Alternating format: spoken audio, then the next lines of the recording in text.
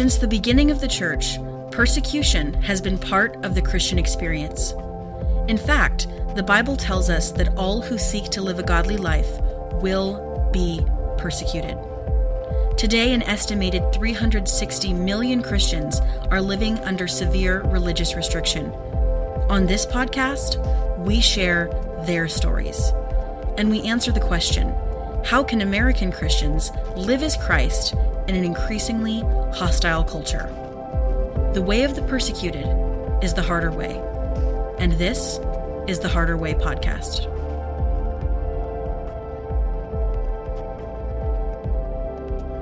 Hi everybody, I'm still Scott. And I am still Mattie, and welcome to the Harder Way podcast.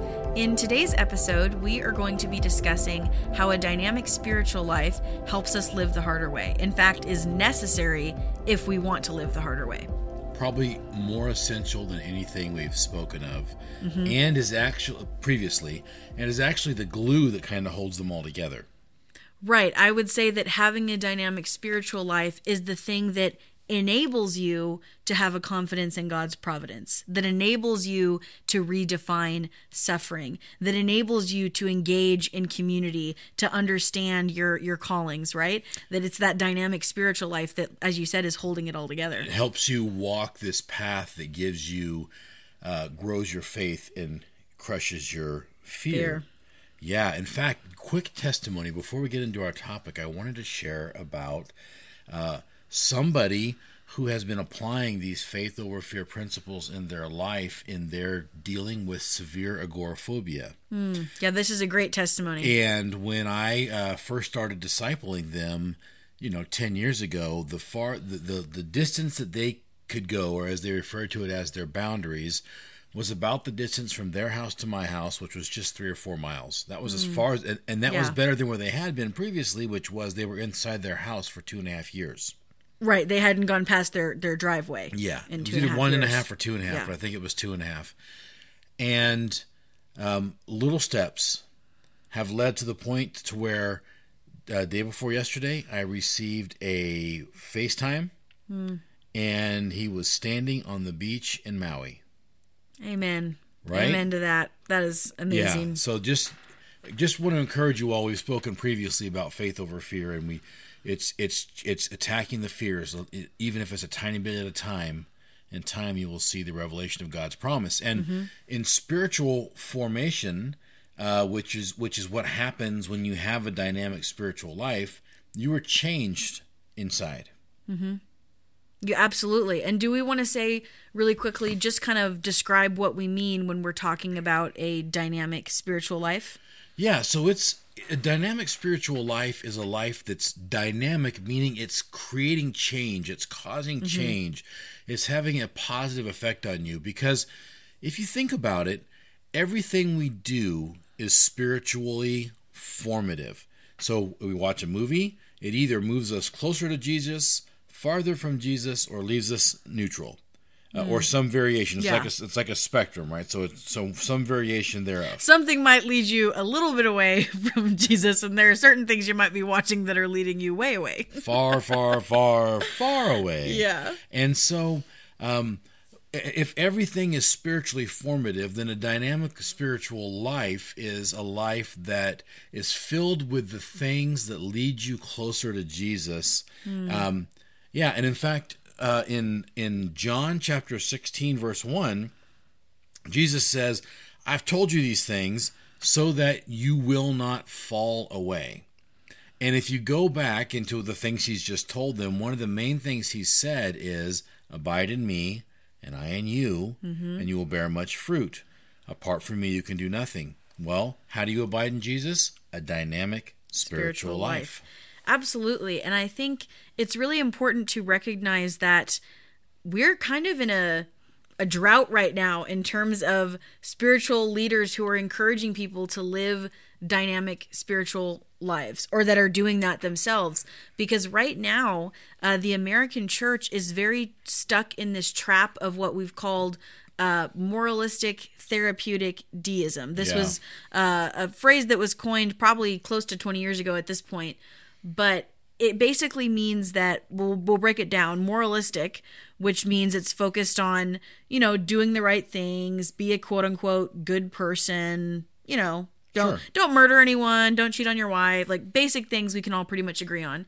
Therapeutic, meaning makes you feel better about yourself. So there's not going to be that emphasis on sin. There's going to be no redefinition of suffering. There's not going to be any emphasis on repentance or spiritual disciplines at all, because it's just about, making you feel better about yourself and your life, feeling good. And deism. And deism. Deism is this just the recognition that there is a God, and that he may be Jesus, depending on your church. I've been to churches where I've gone 3 or 4 weeks and never even heard the name of Jesus.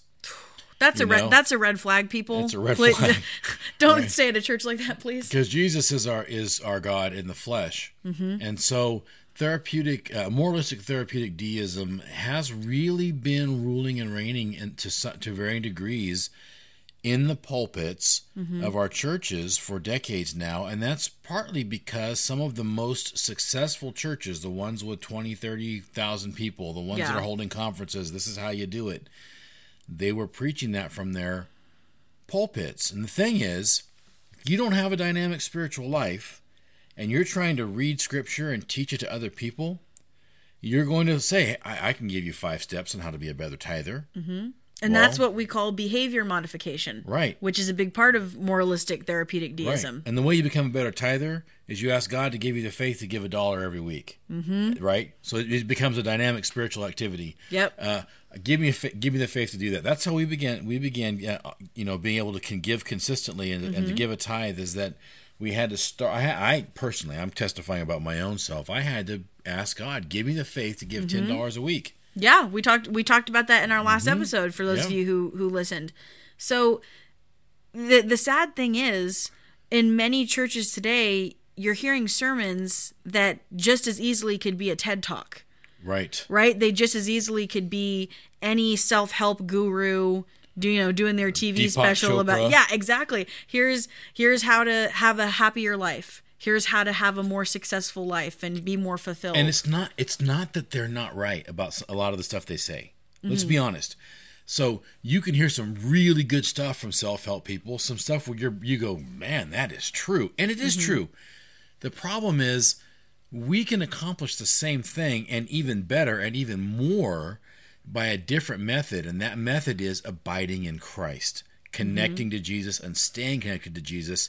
He will change us in his time, in his way, to be more like himself, and to be the people that he designed us to be, rather than the people that Oprah says we should be.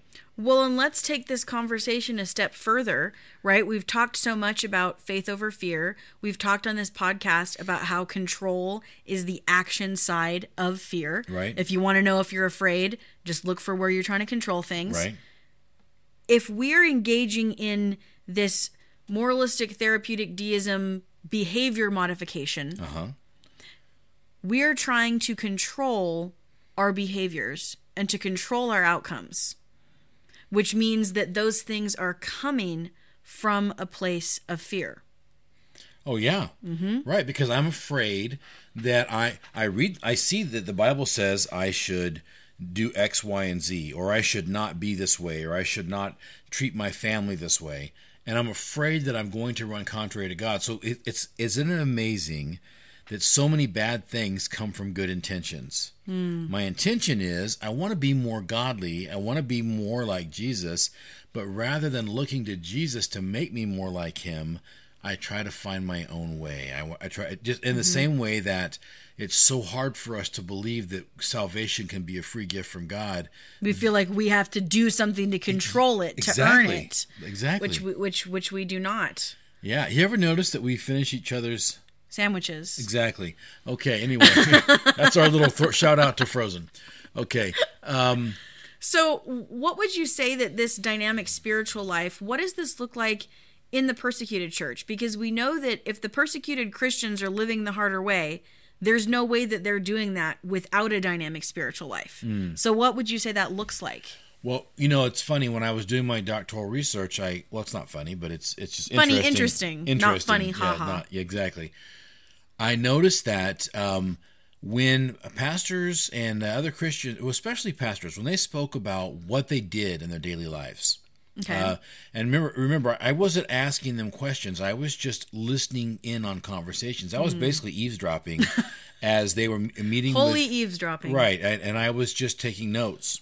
And for those of you that understand the postgraduate research process, yes, I did let them know afterwards what I had done, and I asked their permission to use their material before I included it in my research. But I was just listening. And what does this look like in the persecuted church? Well, it looks like prayer, a lot of prayer. It looks like worship. It looks like being in the Word.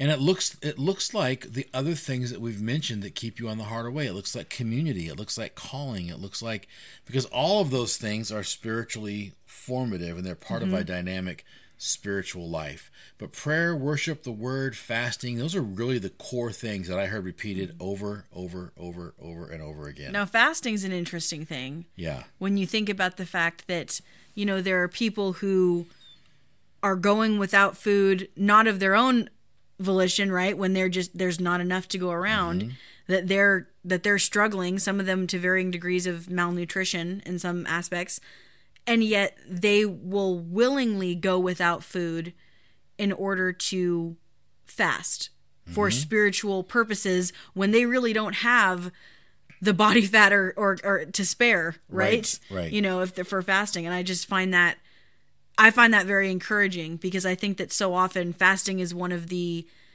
things that we in America, as the American church, is very kind of hesitant towards and likes to kind of find ways around it and kind of avoid it if at all possible, which is ironic considering that we have so much that we don't have to worry about not having food the next day if we fast. But there are people in countries that are persecuted that they may be willingly choosing to fast one day, and then they don't even know if they're going to have food the next day. Right. And one of the things that I've observed is that when you go around the world, people don't have the same view of fasting as Americans do. Okay. So typically when you say fasting, they have one of two things in mind: either a meal fast or a sun up to sundown fast. More of an Eastern concept of they really fasting. have more of an Eastern concept of fasting. Our idea is about going without food for 40 days and 40 nights like Jesus, or a juice fast or a Daniel fast. Not that I'm criticizing anything. If the goal of your fast is Jesus, if the goal of your fast is greater intimacy with Jesus, is to work with the Holy Spirit as He is transforming you, to make yourself more available, then that's all that matters. Use whatever kind of fast you want to do. I'm just simply clarifying that. So when persecuted Christians refer to fasting, they're usually talking about a meal or a sun up to sundown kind of a fast. Nevertheless, remarkable. I think you brought up a really important point, though, that we should go back to, which is that with fasting and with anything that we would categorize as, say, a spiritual discipline, the goal always has to be Jesus. Yes. Drawing closer to Jesus, because so often in our flesh, it's easy to get into these spiritual disciplines just for the purposes of behavior modification. We're coming to spiritual disciplines out of fear from a place of control, looking to, I need to do this so that I can make XYZ happen, so that I can force myself to not be this way, so that I can work to get myself to earn my salvation, to get into a better standing with God. Spiritual growth, yeah. Absolutely. That is. Now you've got me saying absolutely. Absolutely. Absolutely. We're going to make mercircundise, and it's just going to be my face and then absolutely underneath. Absolutely. Absolutely. I think that is what you said is really powerful. And it's really important. And I want to add that in this idea of spiritual disciplines and as a part of a dynamic spiritual life, having their goal as and focus as Jesus. We were kind of talking about moralistic therapeutic deism as being the flavor of the last couple of decades for in pulpits across America. Yeah. And so in that, there's kind of a backhanded insult on, or a kind of a down low insult on pastors that comes through that. We're kind of saying, hey, you're not doing your job. And I think we need to have a little compassion for pastors, knowing that that the world tells pastors you're supposed to be a shopkeeper. And I'm still in these words from Eugene Peterson, but you're supposed to be a shopkeeper. In other words, you're supposed to take care of the inventory. You're supposed to, make sure that money's coming in, make sure the employees are taken care of, all of that business kind of stuff. But the real role of a pastor is to keep the congregation pointed to Jesus. And you do that as a pastor by first pointing yourself to Jesus. And so many pastors, their only Bible reading at all that they do, if they even include the Bible in their sermons, is sermon prep. Yeah. You need that devotional And if life. your sermon's just based off of a couple cherry-picked verses, and that's the only Bible that you're reading all week is a couple verses, you don't have a dynamic spiritual life, which means that you're not going to be able to direct your congregation to that, because you're not doing it yourself. Right, and pointing your congregation to Jesus is helping them abide in Christ. And why are we doing that? So that, one, they'll bear good spiritual fruit, love, joy, patience, peace, gentleness, self-control, all those wonderful fruits mentioned in Galatians. And goodness. Kindness, goodness, yeah. I think those are the two. Yeah, we need kindness and goodness. Yeah, and I always forget we need a those. lot of It's that. probably because I'm not very kind or good. I don't know. But we want our congregation to be able to bear spiritual fruit, especially when hardships and trials come, so that they will not fall away, so that they will stay in Christ. And that's just actually, like Jesus said. That's actually a really interesting example of something that we may talk about in a future podcast, where we're talking a little, because we may do an episode about just the how-to, the nuts and bolts of really getting into the Word of God and reading Scripture.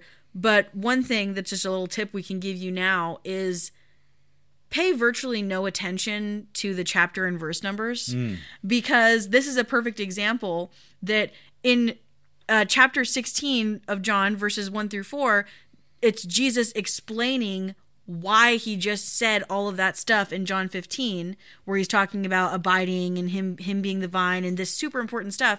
And then they mark the chapter, they end the chapter, and then it goes into, I've told you all these things. So if you're reading and you're stopping at chapter 15, which most people will maybe read one chapter at a time, they're not seeing it being said, oh, yeah, the reason I'm telling you these things is so that you will not fall away, so that when trials and persecutions come, you will be able to endure them. And so, very important that, don't pay so much attention to the chapters and verse numbers, because those were just added in as guideposts, because otherwise a book that big would be very difficult to find anything in. Yeah, the chapters were added in like the 1200s, I think 1205. And then the verses were added in the early 1500s. What's that guy's name? Robert Stephanus? Yeah. They said that he was riding his donkey down to Geneva, and every time his donkey hit a bump, he marked a new verse in the Bible. So sometimes it seems like that because when you see, because some of them you mid-sentence. have 3 verses and it's one sentence. Ephesians and you're 2, 8, and 9. Yeah, exactly. It's like one sentence. Exactly. Right. So understand that. Yeah, you can use the chapters and verses to remember where you're at, or to help you remember passages, but don't do it for meaning. Impute meaning. Yeah. Meaning, yeah. Or even like to try to find some divine sign of God. Like there's one that I like to reference in Acts 1:8. Jesus says to go and to be his witnesses, right? And then in Acts 8:1, it says, "In a great persecution came on the church and scattered the church." Yeah. So the point being, look, in 1:8 it says to go. Well, they didn't go, and so in 8:1 it says, well, God made them go. Right? That's cool. It's cool to remember, but the chapters weren't added in until 1,200 years after that was written, almost, and the verse wasn't added in until 1,500 years after that was written. So it's really not. There's probably Not no some meaning secret there. meaning There's no there. secret code. No. Yeah, exactly. Sorry to ruin that for you. So, but Bible reading is one of the most important, most critical things that we can do in order to have a dynamic spiritual life. What are some things that you think people should do to read the Bible? What are some tips and tricks to get it into your world, get it into your life? I think we talked about this in the past. I mean, you could we did, but I'm happy to bring it up again and to share some more. So when it comes to reading the Bible, we oftentimes think of really in-depth Bible study. Like every time we read the Bible, it has to be bring out the concordances, bring out the interlinears. I'm going to have 4 different translations. Oh, yeah. I'm going to do a deep word study. Daddy But that's not the case at all. There are times and reasons for doing that, and that's great. But it's just about getting the Word of God into you. So it's about finding a translation that you find easy to read, that you're able to engage with. If you're somebody that grew up only reading the KJV and that's what's familiar and comfortable for you, read it. Read the King James. Thou hast our permission. If you're someone that maybe struggles a little bit with reading or has some issues there, or you're just not into some of the more formal language, get an NLT. Very easy to read. But it's about finding a translation that is easy to read for you, that you're comfortable with, and just reading it. You can also listen to it. If you are not a big reader, or if you're somebody that wants to do other things, right, while you're reading the Bible, there are a million different apps that you can use. 2 really good ones are, if you were reading the ESV translation, the free ESV Bible app has the audio Bible on there, totally free, that you can listen to. You can choose Kristen Getty to read it, and she reads it in her Northern Irish accent. I was just going to say Were you going to say that? I love it. I that. find it so comforting. And then also the Bible Is app, which actually is the app that's from the Faith Comes by Hearing. And so if you grew up listening to any of the Faith Comes by Hearing CD Bibles or Bible cassettes, it's the same recordings, but they're on an app. So you can choose from all different translations as well as different languages too, which is really cool. So if you're wanting to maybe learn another language, listen to it in English and then listen to it in Spanish or Russian or German or whatever. But just listening to it is huge. Whenever you can, having scripture on. There are also ways to do that where it's paired with music. There's an album that just came out it's Psalms, and then the Psalms are being read while hymns are being played in the background. That's very nice to go to sleep to.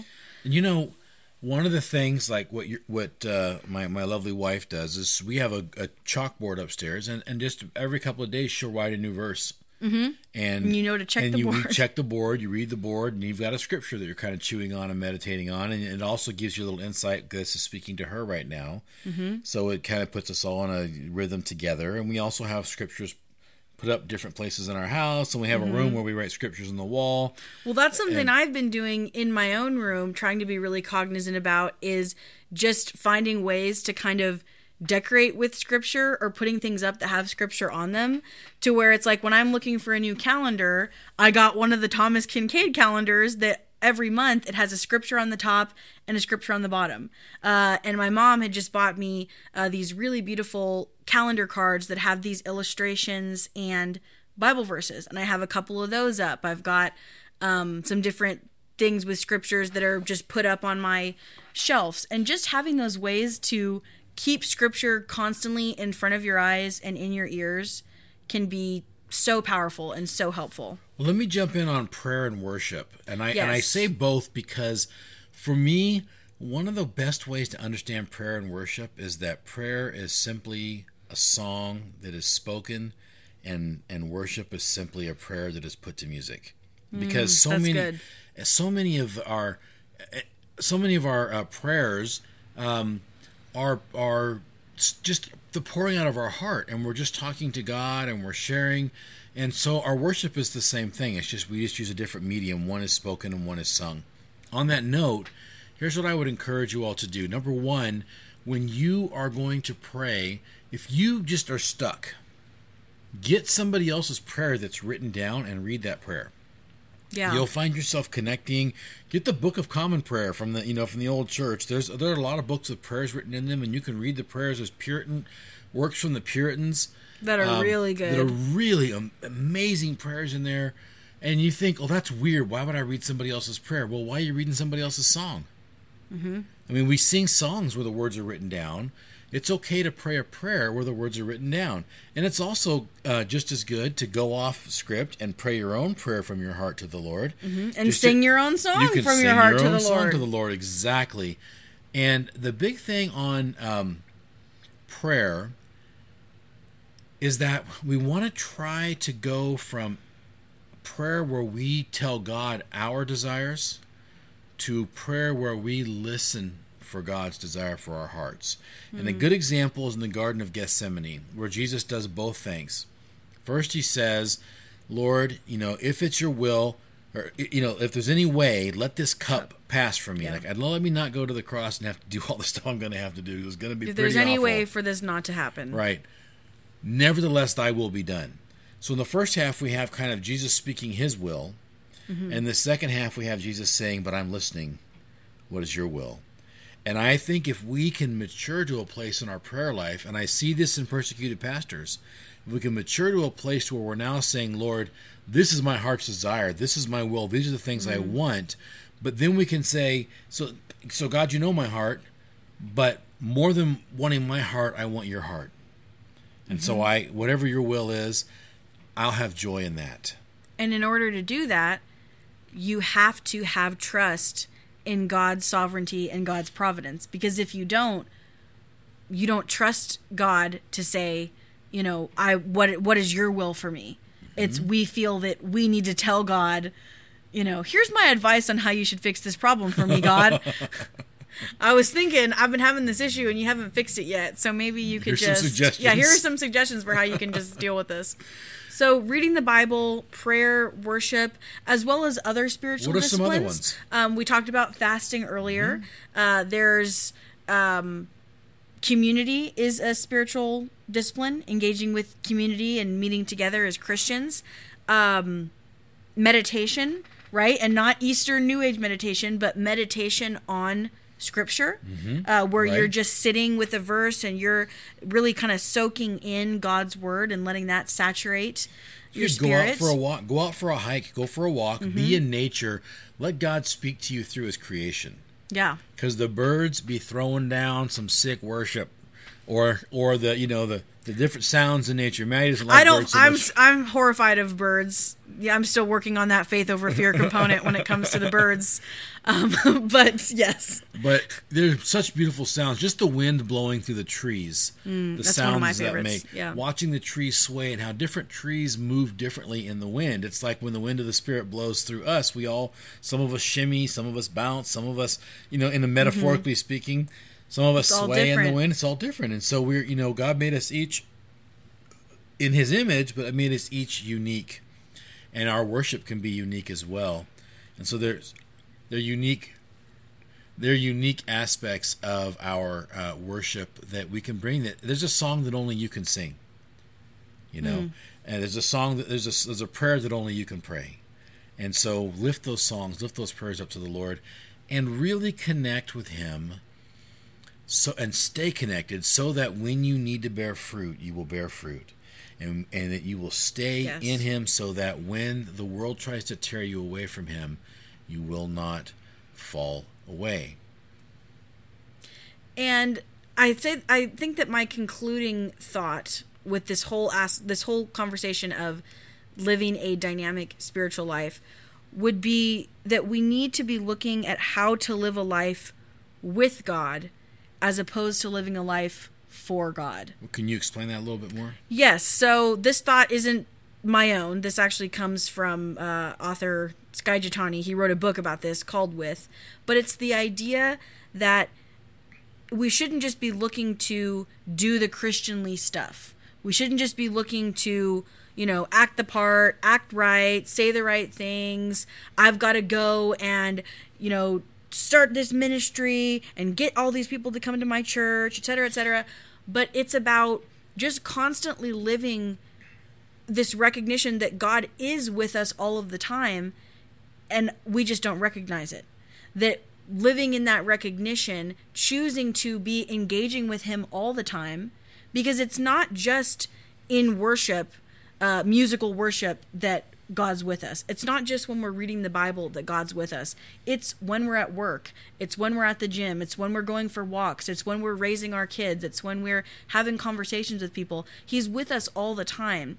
And living within that reality is going to shift the way that you think about your life, the decisions that you make, the way that you think. That sounds a lot like One Kingdom living. It's a lot like One Kingdom living. Hey, let's talk about that next week. We are going to talk about that next week. Great All right. idea. And that will actually be the closing of this series that we've been doing on the characteristics of persecuted pastors who have remained resilient with persecution. Yeah, and we present all this and more in our Harder Way seminar, and we just did it for the first time last Saturday. It was a big hit, so we are reviewing, revising, improving, and looking forward to our next opportunity in just a couple of weeks. Yeah, so we're very excited about that. We're very excited about that, and just sharing these truths, but you got to hear them first on the Harder Way podcast. So until we talk to you again or share with you again next week, I'm still Scott. And I'm still Mattie. God bless you guys. Catch you next time. Bye-bye.